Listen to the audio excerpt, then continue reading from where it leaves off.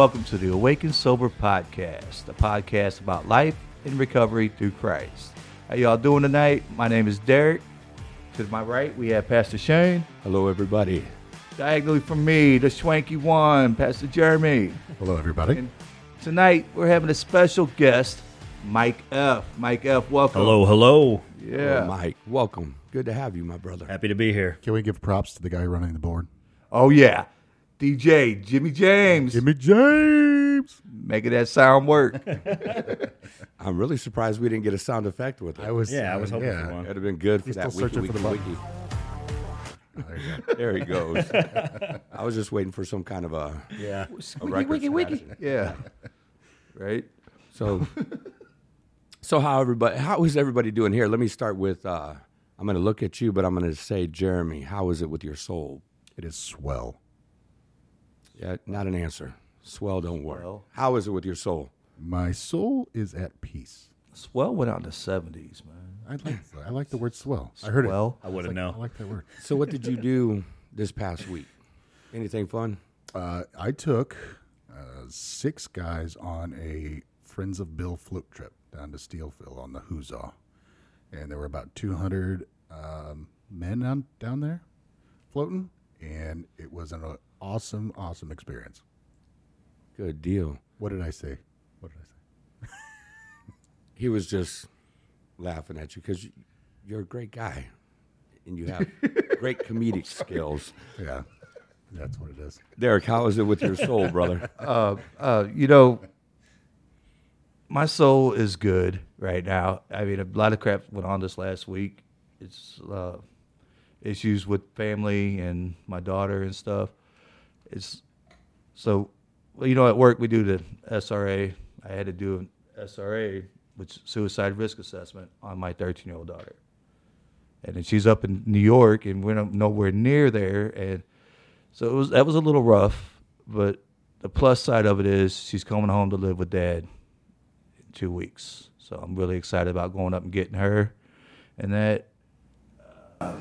So I've shared before in this podcast about my brother who passed a couple years ago, and now his family's having issues. His wife is out of commission at the moment, I guess you could say. She's not dead. She's just not available.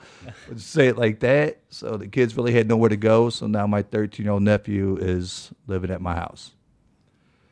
And you know what? I'm actually happy with all this. As much stress as I've really put it on myself this last week, I'm really at peace that God did this for me. It's a good way to look at it. Good outlook on life. And then you have another 12-year-old living with you over the summer. Oh, yeah, your kid. My kid hasn't left his house since summer break started. Said keep him. He's just been over there. And on the plus side of that, also, my nephew and him been playing video games together all day, talking, hanging out, having a great time. And so that's working out really well on that part, too. Awesome. Fantastic. Mike, Yes, sir. welcome to Awaken Sober. Happy to be here. I really am. Well, we're happy to have you. And I knew that the plan was to bring you on and really do a follow-up to relationships, our dating and relationships and recovery. But they were like, man, we need to bring a story on. So let's just bring Mike on. We'll hear some of his story, and then we'll hear about the relationships and recovery in a little bit. But how is it with your soul, brother? Honestly, it's pretty awesome. I'm feeling really, really well. Celebrating 16 months of sobriety today. Congrats. I appreciate it. Thank you very much. A lot of hard work, and it's paying off. It's totally worth it. Over this weekend, I played in a couple charity golf tournaments, one for Stella's Wish, and then one today for a benefit for the Hill Jack House, Sober Living. Nice. Very in Forest cool. Park. So good way to, do some fundraising and get out with some sober people and have some fun. So everybody there was sober. They had, for the most part. Even the cart girls, we'd ask them, how many beers are you giving away? And they said, none. Very cool. Yeah, about 200 guys, I think, something like that. Over 200 guys. So between you guys, you had 400 guys this weekend. Congrats. That's what. Okay.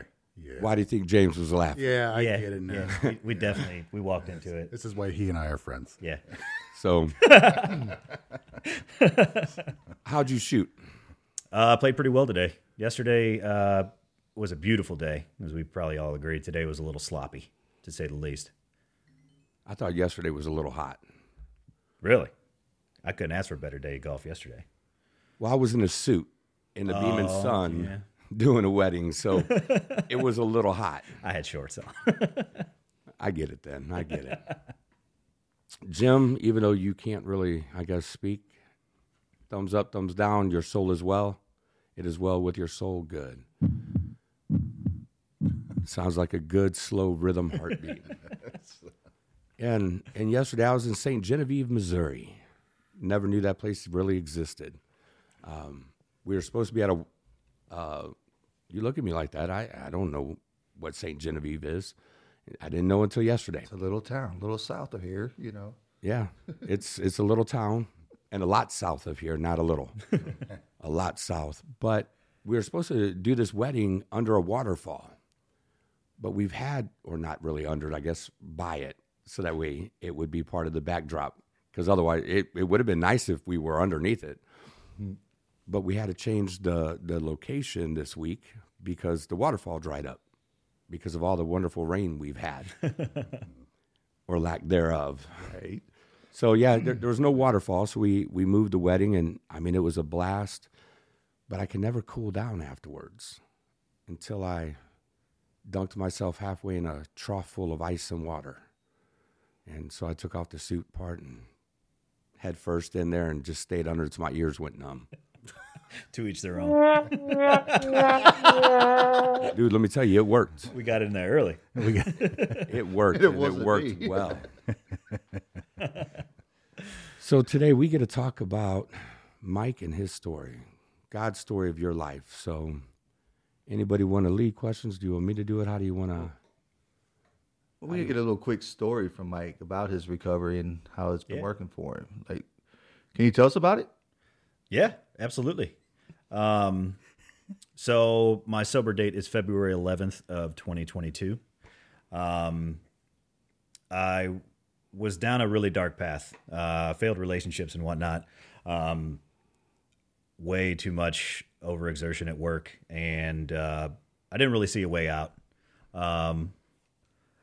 Right around the week before I went into treatment, I had a lot of trigger warning, suicidal ideations, and it was to a point to where I was about 24 to 48 hours to actually committing, and finally walked out, and I finally owned up to it, and I told my mom, I said, "Mom, I need you to hide the gun because I'm not safe here with it." Look on her face was ghost white, and it was the look of failure. Like, how did I let my baby boy, I'm the youngest of three boys, get to this point? And that's one of the faces that I will never forget, and it was one of the big things that I hold on to in my recovery. I got contacted by a friend of mine who was in the electrical union, and he said he just checked up on me. Honestly, I hadn't talked to him in a while. His name is Andrew Robinson, and he checked up on me, and he said, "Hey, man, how are you?" And I said, "Well, I'm living at my parents' house. Me and the girl are separated." He goes, "Does drinking have anything to do with it?" And that was the one question. I can think back to it now. I still remember it, even though I was pretty intoxicated. I was tired of lying to myself and to other people. I was simply just tired. And I came out with it, and I said, "Actually, man, yes, drinking has everything to do with it."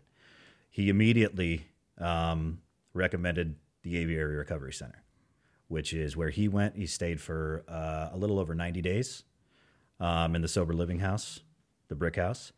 And he said, "I think this would be really good for you. It helped me out a lot." So I said, okay.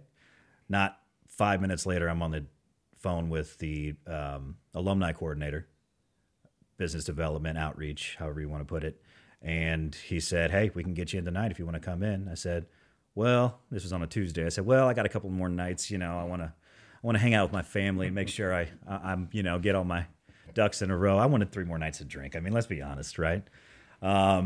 So Thursday came around. I have some legal trouble, so I did make sure I got all my ducks in a row there.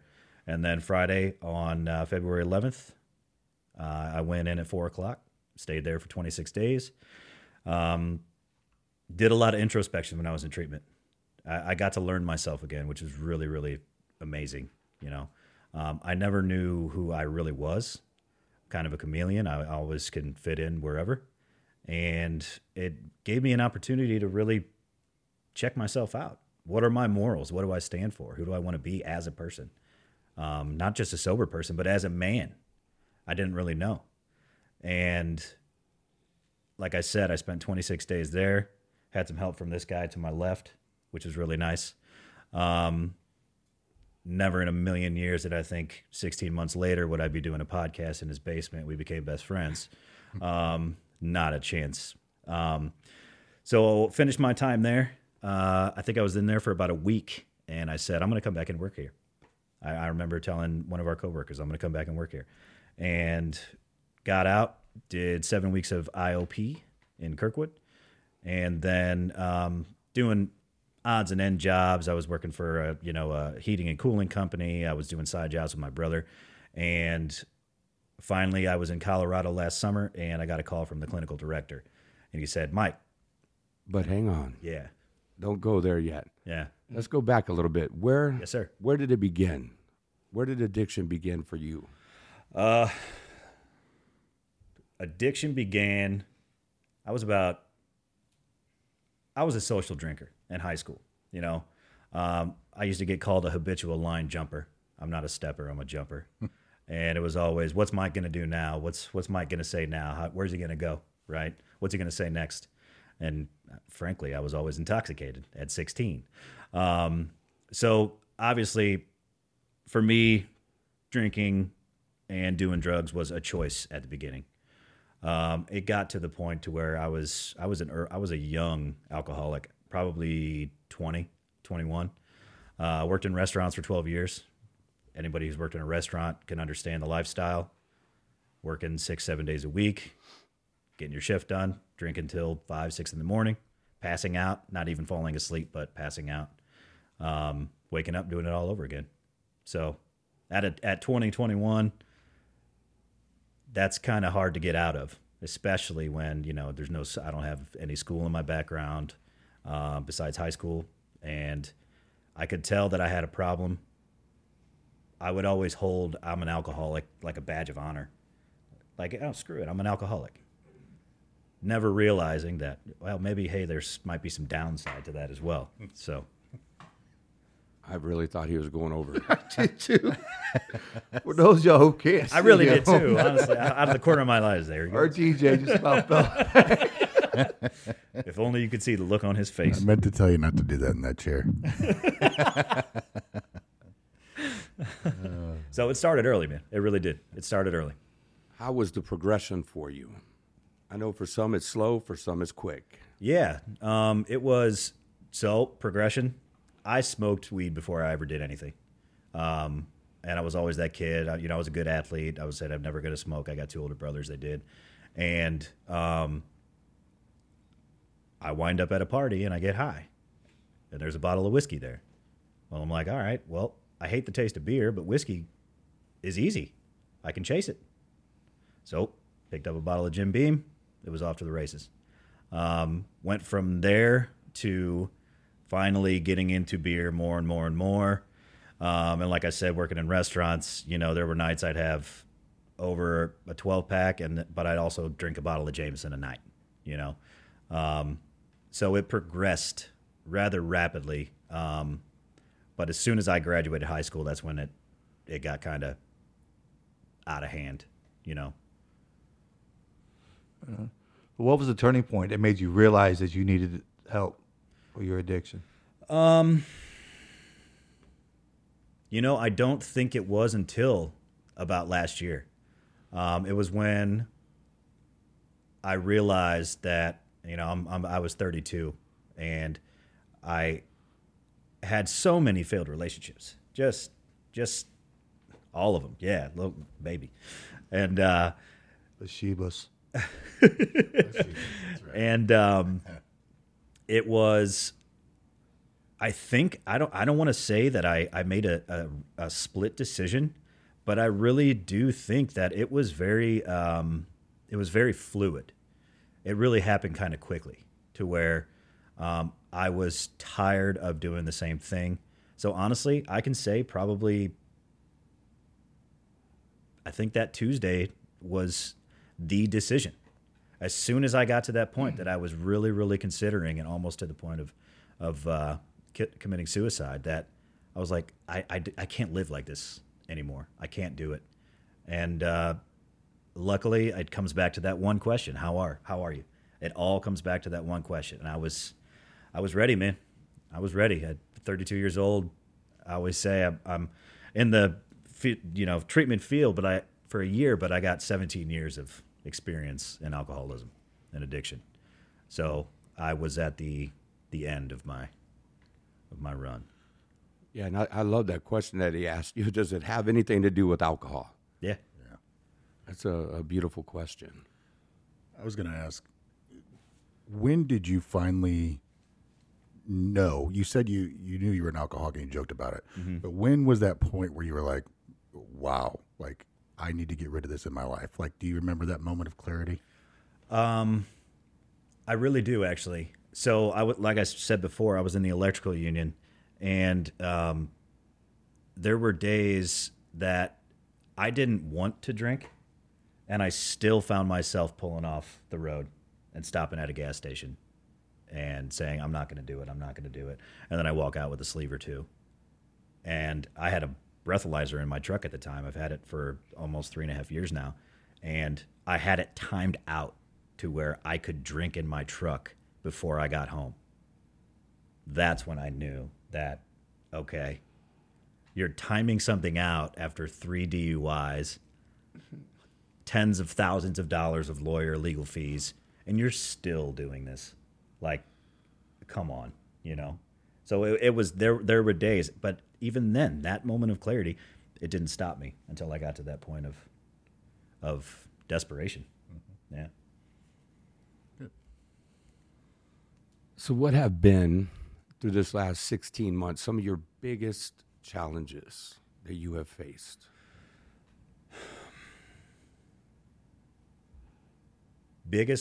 Some of the biggest ones were admitting that I'm an alcoholic. And not just, hey, I'm an alcoholic, screw it, let's do it, nothing's gonna, but really taking that next step and saying, I'm an alcoholic and I need help. That was one of those things that, there's a stigma around alcoholism and drug use and addiction. And, everybody thinks an alcoholic is a guy with a stick and a bag over his shoulder, kind of like a hobo or something like that. Oh, he's an alcoholic. But I mean, this doesn't, it touches every single person, every single career path. I mean, there's judges, lawyers, doctors, everybody. And everybody knows somebody who is an alcoholic. Without a doubt. So but over the last 16 months, since you made that decision, what are a couple of those hurdles, those obstacles that you've ran into, those hard times? One of the worst ones was actually when I was in IOP. I was in outpatient. And my days were really, really long. I was working outside all day, and I noticed that I wasn't giving it my all, Like I had finished the 26 days. I got the certificate. I did all that. But honestly, the hardest part was just showing up to that IOP, especially when I didn't want to. I mentioned it to multiple counselors, like, excuse my language, but F this, I don't want to F and be here, right? And it was Joe. He would just laugh. He'd be like, I know, but you're doing the right thing. And him simply saying that you're doing the right thing, I knew that I was. So I needed that sense of accomplishment, that sense of completion. Other than that, finding a sponsor, actually deciding to deciding to take the leap into working a 12-step program, which I never thought in a million years I would do. So how long did it take you to make that decision? 45 days. 45 days from the time that you checked yourself in, and then you finally said, "Hey, I'll go ahead." 45 days. I remember I was 3 weeks into into IOP, and yeah, I finally said, "Hey man, I'm getting stagnant in my recovery." I was going to meetings, I was doing something for my recovery, but I needed somebody to guide me through my recovery. So how'd you find your sponsor? Actually, it was a, and some look down on this, but it was a buddy of mine who had about 7-8 years of recovery. We played in bands together. He was always the sober guy in the band, and I simply reached out and I said, "Hey, would you be my sponsor?" And he said, "Well, I haven't sponsored anybody in a couple of years, but absolutely, let's do it." And so we started and went through the 12 steps. Took about, I'd say, 7, 8, 9 months, and yeah, and it was exactly what I needed, which was just, like I said, guidance, because I didn't know what I was doing. Do you still have the same sponsor today? I do not. No. About 2 months ago, I finally, by talking to some of my very, very close friends, this guy, bald guy next to me, I said, "Hey, I'm getting stagnant again. I've gone through the steps. I'm not having the right amount of contact with my sponsor like I need." And I talked to somebody at my home group at the 212 Club in O'Fallon. Shout out. And Not the first one. No. yeah, right. Well, they do work. So, talked to a guy he was referred to me. And I simply said, "Would you mind being my sponsor?" We met up, we talked, and he's been my sponsor for a little over 2 months. And talked to my old one. I said, "Hey, man, I'm going to go in a different direction." He said, "Hey, I only needed to get you through the first year. That's all I wanted to do. And hey, you have done leaps and bounds. So go do it." And I think that's what's great about sponsorship is we could end that relationship and they're happy for you. As long as you're progressing. Yeah, They're happy. They'll always be happy for you. absolutely. Derek, were you going to ask something? Yeah, I just how's your life been since you've been in recovery? I mean, what changes have been have made in your life? How things better, things gotten worse? Kind of just like where's your life at now since you have been working recovery? If there was such a thing as night and day, it's definitely from night to day. Well, there is a thing called night and day. Yeah, but if it was have like it every if it was day. like a reality, like something tangible you could feel. Yeah. okay. It's how about a 180? Not just There you see. Yeah. Yeah. Yeah, not just see. Because it never gets dark at night, right? Yeah. In Alaska? No. So it literally has been 180 degrees. I don't have bad days anymore. I have bad moments. And the only way that I get through those really, really tough days is because I am sober. That's plain and simple. Before I would have given in to temptation, I would never have had the chance to feel the things I feel now, emotionally, psychologically, if I was still drowning him up. So that is one of the things that I constantly say is that it gets better, and it gets better every single day. So how do you stay motivated? How do you stay motivated to stay sober? How do you stay motivated to keep working your recovery, even in the difficult times, difficult moments, not days? Mm-hmm. Support system. That's my biggest thing. Tell me about it. Yeah, I have a pretty fantastic support system. I get to work with a lot of my support system, which is unheard of. Not a lot of people get a chance to do that. But I get to see my support system on a daily basis. And then I also get to work with other addicts and alcoholics as a CPS in my position. I see the transition from day one of a treatment setting to day 21, 26, 30, however long their stay is. So seeing them come in on day one desperate, that keeps me desperate because I remember exactly where that person was. Maybe not the whole story, maybe not what was going on, but that desperation, I get to see that and I hold on to that. Like I said, I work with a lot of my support system. I talk to them on a daily basis. They push me to be better, and I needed that. They are my coaches. And like I said, I grew up playing sports. I lost that in my later years of addiction and alcoholism. And to have that back has been a blessing. It really has. So before we go back to the support system, CPS is what you said. Yes, sir. We'll have people that don't know what it is listening. So what is the CPS? Yeah, CPS is a certified peer specialist. What it is, essentially how I put it across is I get to use my story of recovery to help other people in their journey towards theirs. So I refer to my story as a lot of what happened where I am now. And basically, peer support is I'm a peer support. I am a support to addicts and alcoholics, whether that be help them get doctor's appointments, any legal troubles, any lawyer's appointments they need to go to. I help set out their aftercare, whether it be outpatient, whether it be another treatment facility. At the end of the day, I'm simply there to improve someone's stay at the treatment center and also to give them the best chance of success upon leaving. I love it. Or Jeremy's just sitting there with his arms crossed. He said, I want to make sure I'm a already part done. of this. You already bored Jeremy. When he crosses his arm, it means the point that he's done. I'm used to it. Right?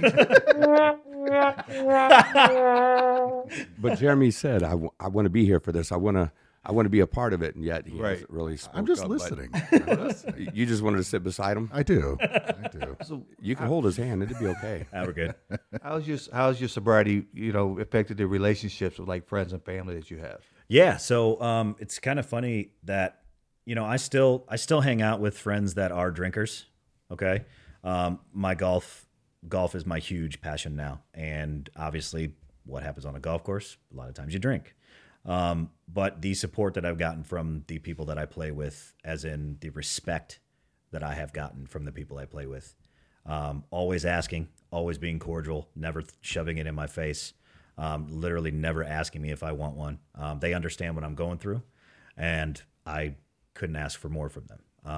I lost quite a few friends. I did, because they're still in active use, and I just, people grow apart, and that's okay. I've accepted it. Family relationships, my mom is my biggest, she's my rock. She's doing Al-Anon, and it's not only, I guess I'm her certification in getting into Al-Anon is what we like to joke about. Qualifier. Yeah, I'm her qualifier. Thank you. But actually it has helped her in her recovery because she grew up in a alcoholic household. She was the youngest of 7. Her dad was a very, very verbally abusive alcoholic. So she gets to work on her own troubles and whatnot going through life. And then it has then transitioned to my dad, who is working an OA program. He's in Overeaters Anonymous. And honestly, our whole house is like a house of recovery now, which is really, really awesome. We're constantly picking each other up, constantly, trying to say the right thing or just be supportive for them. My brothers, they're not alcoholics. They still drink from time to time, but the support I've gotten from them, and all the I'm really proud of yous and good for you. And we never talked about stuff like that. It was kind of like, go and do your own thing. They're 4 and 5 years older than me. So we had a close relationship, but it was a little bit far apart as well. So it's kind of brought us a little bit back together, which is really, really awesome. Nice. Go ahead. You want to keep me? I got all kinds of questions Man, for we're you. right here, man. We're right here. Yeah, whatever I don't get out today, I got you tomorrow. Believe that. What are some common misconceptions that you feel that people have about addiction and recovery? Oh, that's a good question. And not just the hobo. And not just the hobo. Some common misconceptions. I would say one of the common misconceptions is that there's a certain type of person that is an alcoholic or an addict. That went out the door maybe 10 days into my recovery because I was at a treatment center with lawyers, doctors, nurses, cops, firemen. So it showed me that, it doesn't. There is not one type of person that this affects. It affects people all over the place, and if it doesn't affect a person right there, it affects somebody that they know. Everybody knows somebody who is struggling with something, and I never really accepted that or never even knew that, because in my addiction, I can't help it. I talk with my hands. Yeah, but they hear it really bad on the. Yeah. Oh, Yeah, we pick it up. tie my hands behind. No, I didn't know how to, or I never knew that. You know, I thought it was, I never really knew what an addict or an alcoholic was until I got into treatment. Like truly, I never knew what one was. It was just, oh, I'm drinking. Here's what it is. You know what I mean? As far as misconceptions, though, that's a very, very good question. You got me on the spot on that one. I think that's the point, right? Right on. Well, it's not really to stump you. I mean, it's just really, is there some misconceptions that you'd love to be able to set straight? And I think you set them without, I think so, it's, too, without it that affects question. everybody. Yeah, absolutely. 100%. Addiction does not discriminate. Mm-hmm. I don't care if you make $500,000, $1 million a year, if you are unemployed. Absolutely. Addiction is addiction. Mm-hmm. But how do you view addiction? Do you see it as a choice, as a disease, or something else maybe? Yeah. So I kind of preluded to it earlier. For me, in my own life, the first time I used was a choice. Okay? The first couple of years I used were a choice. Quickly, that choice was taken away from me because the days that I didn't want to drink or didn't want to get high or didn't want to use were taken away by getting drunk, getting high, or using. So for me, I believe that it is a choice, but it quickly turns into an addiction. It quickly turns into a disease. How difficult was it for you to? Yeah, I'm talking. How difficult was it for you to do that fourth step? You know, and then admit it, and then kind of realize where it all came from, and then how did that play into the rest of your recovery from there on through the rest of the steps, and how has it changed you and made you realize yourself? That's the wall breaker. You know what I mean? That's the one that it really gives you a chance to realize, okay, there was causal effects to my life and what I did and how I'm living it. I have a tremendous, not only sponsor, but I also have a tremendous therapist who we talk about a lot of the stuff that's gone on in my life, whether it be trauma, whether it be the addiction, everything. And getting to tell somebody who not only understands, but who has been there, that's one of the biggest things that you can do, because recovery is passed down. It's not just something you get. It is something that you receive and also something that you give away. So for me, working that fourth step, or we have a thing that I do with my therapist called an impact statement, where it literally teaches you, what do you think of, what did you think of women? What did you think of men, teachers? What did you think of the world? What did you think of yourself?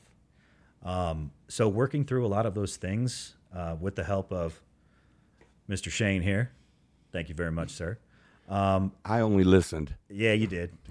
But you're a good listener, so. I was proud of you, man, because that was huge. Yeah. And you know, it's one of those things. I needed that challenge. You know, I needed to feel uncomfortable again. And I did. And I haven't looked back since. And you know, it's just one of those things. Like, the more I'm honest with myself, especially during that fourth step, the better I feel, because I don't have to lie to myself anymore. So you brought up seeing a therapist. Mm-hmm. I think this would be a perfect time. Where is this therapist at? Where does she come? I guess we didn't say or what. Who or what? I know what he's getting at. What program? Where do you go seek your therapy at? This little place called Reclaiming Hope. Claiming Hope. Yeah. Hey, so while we got this moment, we got to bring that out. Let's take a quick minute break here for our Reclaiming Hope moment. And then we'll come back to some more hope, huh? Yes. So Reclaiming Hope Recovery Center is where people that are struggling with mental health or substance use and their families could come and find hope and healing by being anchored in recovery and in Jesus. And that's what I want to talk to Mike more about here in just a few minutes, so that the ripple effect will empower and change others' lives, both in the community and the world. So we will have family therapy. That's to me, and I know we hear about family therapy programs in different recovery places, but really there's not a whole lot of family therapy that goes on in most of them. And so to us, it's truly about bringing them in and having counseling therapy for the entire family. Because unfortunately, most of us wrecked our families. And if it wasn't us, it was somebody. Our families are torn apart, and they need to be put back together, and that's what we want to see. We want to see families put back together. We want to see lives put back together, and we want to see hope and healing for everybody. So that's what Reclaiming Hope is. I love it. Me too. So with that, with a little bit of hope,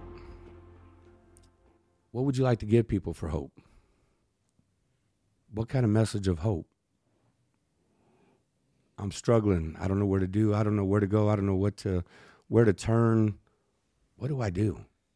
For me, reach out to your friends or reach out to the people that you know you can trust. Not a lot of people can say that. Not a lot of people can do that. Especially in active addiction, we don't think we can trust anybody. I know I didn't. I mean, I was an isolationist through and through. I didn't talk to anybody. I didn't do anything. But I also had to realize that there's people that do love you and who are trying to reach out. Take that hand. There are people that are trying to help. And if you don't take that hand, what can you expect to get? So where are you with the relationship with your higher power? Because if you're working the steps, I hope you have one. I do.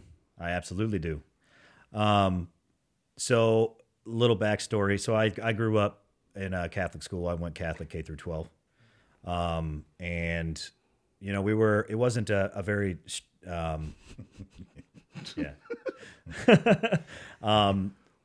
So I went to church, you know, once or twice a week at school, and I was about 12 or 13. And my mom said, if you don't want to go to church anymore on Sundays, you don't have to go. And I said, well, 12 or 13. Yeah, I'll stay home and play video games, or, you know, go play some hockey or something. And that's where I think that might have been one of the defining moments when I didn't have to go anymore because it was my choice, where I started to fall away from my faith. I had quite a bit of tragedy when I was right around 11, 12, 13. So naturally, you know, I'm gonna push all of that away. You know, my faith, the higher power, all of that. But since I've gotten recovered, I feel like I get to see my higher power every single day. My higher power is connection. My higher power is being of service. My higher power is the rooms. Okay. Like I said, I get to see it, and I get to work with my higher power on a daily basis. Other addicts and alcoholics. It's something greater than me. I'm not doing this for me. I'm doing this to be of service to other people. So I hold that near and dear to my heart. But also, the more recovered I get, the more my higher power is always shifting. So the more things that are inexplicable, unexplainable, all of it, the more my faith is slowly coming back. And I say that with an honest heart because, like I said, I've fallen away, but that's okay. It most certainly is, and that's why we do what we do for the one. Exactly. So hopefully it's not our job to convict. Our job is to love, right? Holy Spirit will do the conviction. And as you continue to see what you need to see, as God reveals himself to you and you're willing to open your eyes, hey, we'll all kick it in heaven one day. Mm-hmm. Right. I have faith in that. So what strengths or qualities have you developed during this recovery journey of yours? Strengths and qualities. Number one, being honest to other people as well as to myself. I know when I'm slacking, and also I appreciate the honesty when other people see me slacking. Let's just say that. Because like I said earlier, that drives me, that pushes me, because I want to be the best version of myself that I can be. And I can't do that under influence of a substance. It's just not possible. Sorry, repeat the question. I apologize. It was a wordy one. That happens to me all the time. Yeah. All right, there it is. Just what strengths you have built up in your recovery that you're able to share with others. Yeah, that's what I thought it was. Sorry. One of the biggest things that I think is one of my strengths is my compassion. I stopped caring about things in my addiction. I stopped caring about people. I used to love being of service when I was a kid. I mean, I would go on retreats. I would do all kinds of service. And then that stopped about the end of high school, and I just never got back into it. And I refound my compassion for others and also my empathy for others, realizing that I'm not alone, that other people have gone exactly through what I have gone through. Luckily, I've kind of kept my sense of humor through it all. So it's kind of nice to be able to, I wouldn't say break tough news with a smile, but definitely lessen the blow. How about that? Okay. So you said you get to work in the field. Mm-hmm. So that answers one of my questions that I would normally ask before. So what are your plans? What are your hopes for the future? Where do you see yourself 1, 3, 5 years from now? Yeah. 5-year plan. I'd like to be in some form of management at some form of treatment center. Not sure where, not sure what. But I have and this goes back to the last question, I've always been a leading type. I've always been a good leader. Leading by example. Being able to rally the troops, if you will. And in some form of management, I think would be the best way to utilize my strengths. At this time, right now, I am very comfortable in my position. I love being a CPS. I love being on the ground, doing the work. And I'm also a MADAC as well. I'm a Missouri Associate Alcohol and Drug Counselor. So I get to have one-on-ones with clients. I have my own clientele. And I love that. You know, my one-on-ones with my clients are some of the best times of my day, simply because we can dive a little bit deeper as opposed to me talking to, 40 to 45 people at once, right? So I don't know if I want to lose that yet, but I'm not thinking too far ahead. I have goals, obviously. I have goals. But I always say tomorrow's not promised. So if I can achieve what I can today, all that stuff will work out. So I'm going to ask Derek and Jeremy something. You work with them. Well, he gets to work with me, but yes. I was going to say, You work with them. Tell me about it. he sits behind me in the desk, but that's So Everybody puts Mike in a corner. tell me what you see. What do you see in Mike? I'll let Derek go first. Well, Mike has also become a client advocate at work. He really takes the time out. I mean, I can sit and talk with these clients, and you really get them to open up. But the work that he does for these clients is amazing. I mean, like he's got a heart different than I do, and I love my clients. So what does he do? Give me something. Well, he's got like, I'm surprised he doesn't have his own phone for just sober living. That he just gets on there, boom, hey, I need somebody to get in here. Can you get him in? Oh, cool, excellent. All right. Dude said you come in as soon as you get out of here on Friday, be there on Saturday. You got a place to stay. I see stuff like that happen with Mike. Jeremy, you've known him for a while. Yeah. You guys have become buddies. Yeah. Don't be too convincing now. I mean, I've been with him since day one into recovery. Yeah. And I think we were golfing the other day. I don't know. We do a lot together, but I remember telling you, I get emotional about this kind of crap. Yeah, you don't have to hit the button. Yeah. But I honestly didn't like Mike when I first met him. I didn't, and I was like, I just want to kind of punch him in the back of the head, you know.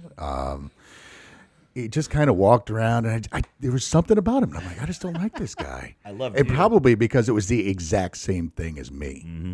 And when I came into treatment, I knew that if I drank again, I would die. And so drink equals death. It was life or drink for me. And honestly, not everybody has that same mentality when they come to treatment. And Mike had that. And Mike was willing to do the things that were necessary in order to maintain a life of recovery. And it's very unusual that somebody goes into recovery the very first time and maintains a long period of sobriety. That goes against every single statistic out there. And he's doing it. And he talks about how he has a support system at work. And, you're my support system. Derek's my support system. And it is nice to have that. And it's nice to know that I have, like, two of my really good best friends that work with me. And when something goes bad, they call me on it. Like, if I'm having a bad day, he'll call me on it. Hey, man, let's talk. And I'll do the same thing for him. And we don't even have to say it. And the way that he lives his life, it's not just say sorry, my steak's done. Dinner time. It's my dinner bell. Priorities. He's just not throwing out words. He's doing it by his actions. And he started I invited you to the home group. Mm-hmm. And he had a different home group, and I said, why don't you come and check it out? And so he did. And then there's a group of guys that always go to breakfast on Saturday. I've talked about this before, and Mike went before I ever went. And I'm like, you just came to this group, And here I am trying to take ownership of the Alcoholics Anonymous group that I'm in, right? Uh-huh. But now that's our Saturday thing, and it's just kind of, I don't know, it's just cool because I have somebody I can trust in, but just to see him doing this thing and then coming in there and just being very passionate about it and passionate about what he does and passionate about giving the people the medicine they need in order to do this thing.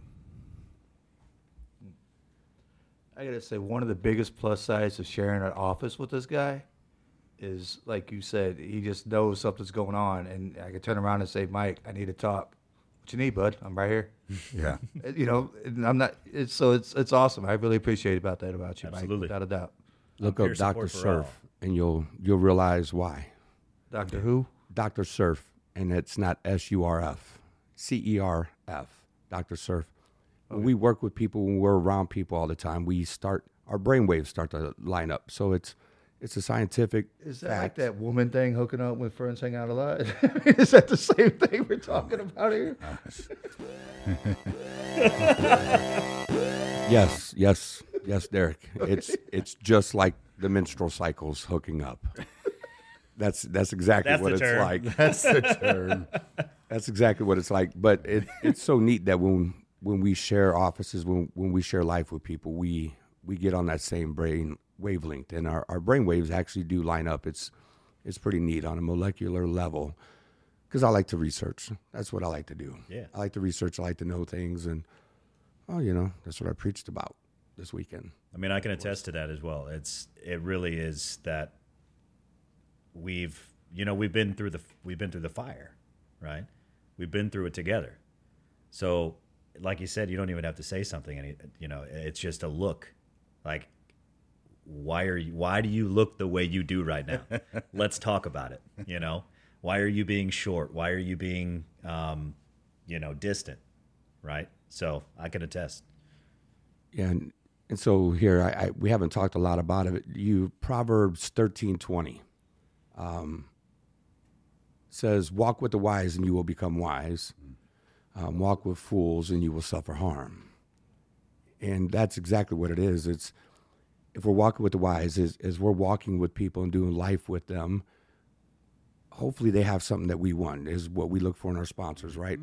And if they are living the life that we want to live, our lives are gonna line up together. We're we're going to end up doing the same kind of things. We'll have the same values. And most of the people at this table have the same values to serve people, to see other people get healthy like we've been lucky enough and blessed enough to do. So I love hearing it.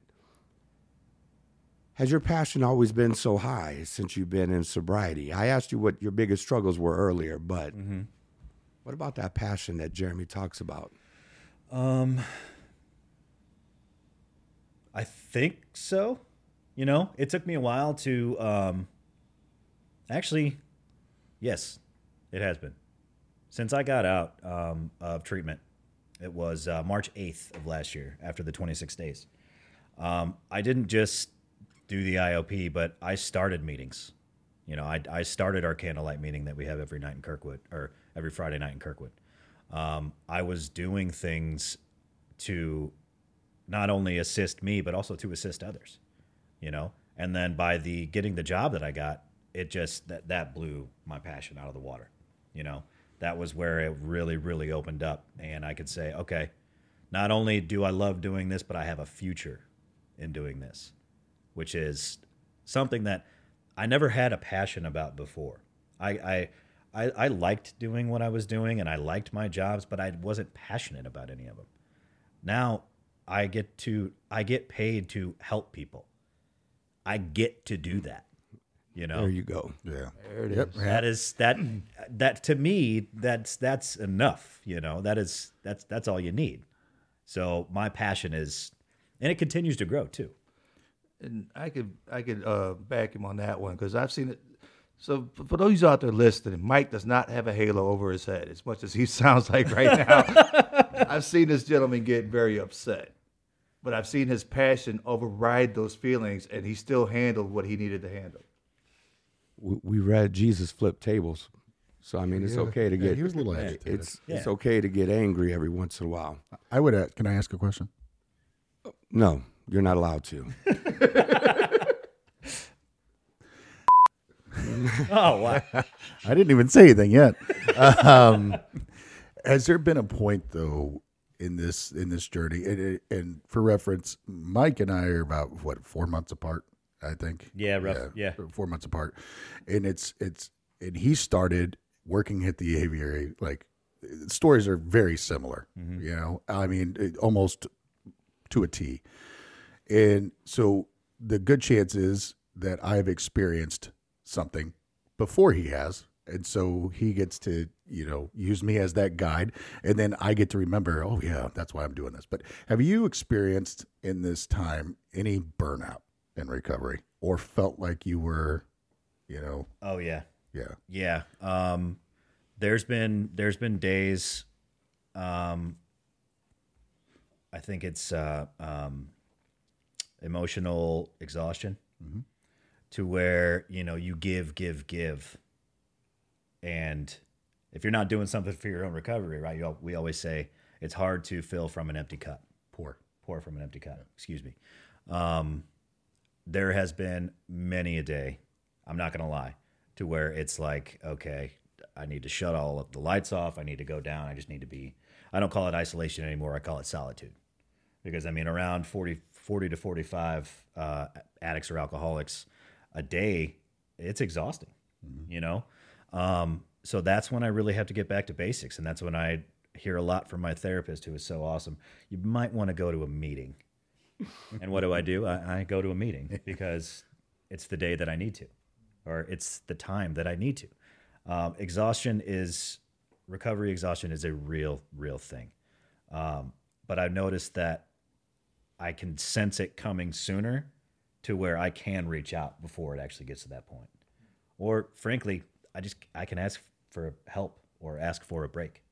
I never used to do that before. I used to do it all, you know, independent. Let me take on everything, right? I can do everything. I don't have to do that. So the more I can accept that, and the more I can keep that in the back of my mind, like I said, take that hand, you know, take that hand that's trying to help. So what does self-care look like for you? Self-care looks like for me, we mentioned golf. I golf a lot. All right. I'm not going to lie. I golf probably too much. Self-care for me is home group, 8 a.m. Saturday mornings. Every day, typically, yeah, we'll go to breakfast and we'll go to a meeting, right? Have a great meeting. More times than not, I'm probably golfing that day. Self-care for me is understanding when I do need to take a break. It is looking for those warning signs that, hey, you're tired. You probably need to chill out just a little bit. Hungry, angry, lonely, tired. Halt. Halt. Say it all the time. And when I learned that, I never thought I'd use it as much as I did, or as much as I do. You know, anytime I'm hungry, I eat. Anytime I'm angry, I talk. Anytime I'm lonely, I call. Anytime I'm tired, I take a nap. I sleep. I rest. I mean, it just, yeah, it's. My wife would say Jesus took naps. Yes, he did. Yeah. I thought it was just the disciples that took naps, but Oh no, I think that Jesus took more naps than the disciples did. we'll just talk about them falling asleep when he, said to stay up. But Self-care is basically understanding my triggers. Self-care is understanding my emotions and actually being able to explain those emotions to other men in recovery, or even to women in recovery, because, we all know somebody, right? Self-care is, on a different side, it's maintaining that passion for what I do. Because if I start to fall off in passion, or I get tired of this, I'm only doing other people a disservice. I'm not doing a disservice to myself. So that keeping me going, keeping me rolling, that is one of the biggest things that I hold on to. So you've been in recovery 16 months. Mm-hmm. Relationship? And how long did it take you to get into one if you're in one? The big question, relationships. Relationships. I wanted to, because I did want a follow-up piece Yeah, from our episode that we had before. So I figured I'd ask. absolutely. So very early on in treatment, this guy to my left said, don't do anything for a year. And I was like, yeah, right. Then I get my sponsor. He says, yeah, you're not doing anything for a year. I go, what? Stone cold face, what? He said, you're not making any big decisions, and you're not having a girlfriend or any sexual interaction for a year. And I said, okay, that's fine. That's cool. I think I can do that. But then I started seeing it pay off, So what I did, I waited a year. But I actually took that year to learn myself, to learn who I could continue to learn who I wanted to be as a man, as a person. What do I want in a relationship? I could, instead of going into a relationship blind with, substance at the background, or like just toxic, right? I could be kind of picky and choosy about who is right for me. I never had that choice, because since I've been 16, I've been under the influence. Always in relationships, always ruining them. Sometimes my fault, sometimes not, but me always taking it, right, as a man, right? And it gave me the opportunity, like I said, to learn myself and to not have anything to, there was no drama. There was no nothing. I took that year to focus on me. And frankly, it was the best decision I ever made for my recovery. So you waited 1 year, or how long did you wait? So I actually started talking. It was about 14 months. Yep, about 14 months, to where I actually put myself out there and really, I felt ready. Luckily, I did find someone. She's incredible, and she's not in recovery, but she understands recovery. She works in the field. She's a nurse, and a lot of her family is, in recovery, not in recovery, but still in active use. So her knowing that, understanding that, it has been very beneficial for the relationship, because just like he knows, anytime I get down, she'll kind of drag it out of me. Like, no, what's going on? What's really going on? She did it today. And I was like, dang it. So, I stink at golf. Yeah. Yeah. I don't want to do this podcast. I do suck. I do suck. I'm scared. Will you please come play with me now? So 14 months, and I say it to the clients now, don't do it. And they do exactly what I said. Like, yeah, right. All right. Or are you kidding me? And I say, yeah. I use my own story to help. So I tell them all the time, it was the absolute best thing I ever did for my recovery. And I like that Mike is the example of that, because we say the only thing that needs to change is everything. Everything. And relationships, as we all know in this room, are hard enough without any substances in it or any addiction issues. You add those on top of it, And I've told Mike before, I said, if I was not married, knowing what I know now, that's how desperate I was. If I wasn't married, I wouldn't get into a relationship at all for a very long time. Because trying to figure all that out again, and especially in a marriage, as we know, trying to make that work, and then keeping God at the center of that, and then putting God first, and then the recovery, and then where does my wife fit in? And am I giving her the time that she needs? And all that stuff. And we have to, like Mike said, you have to take that time to figure out who you are and where God wants you to be.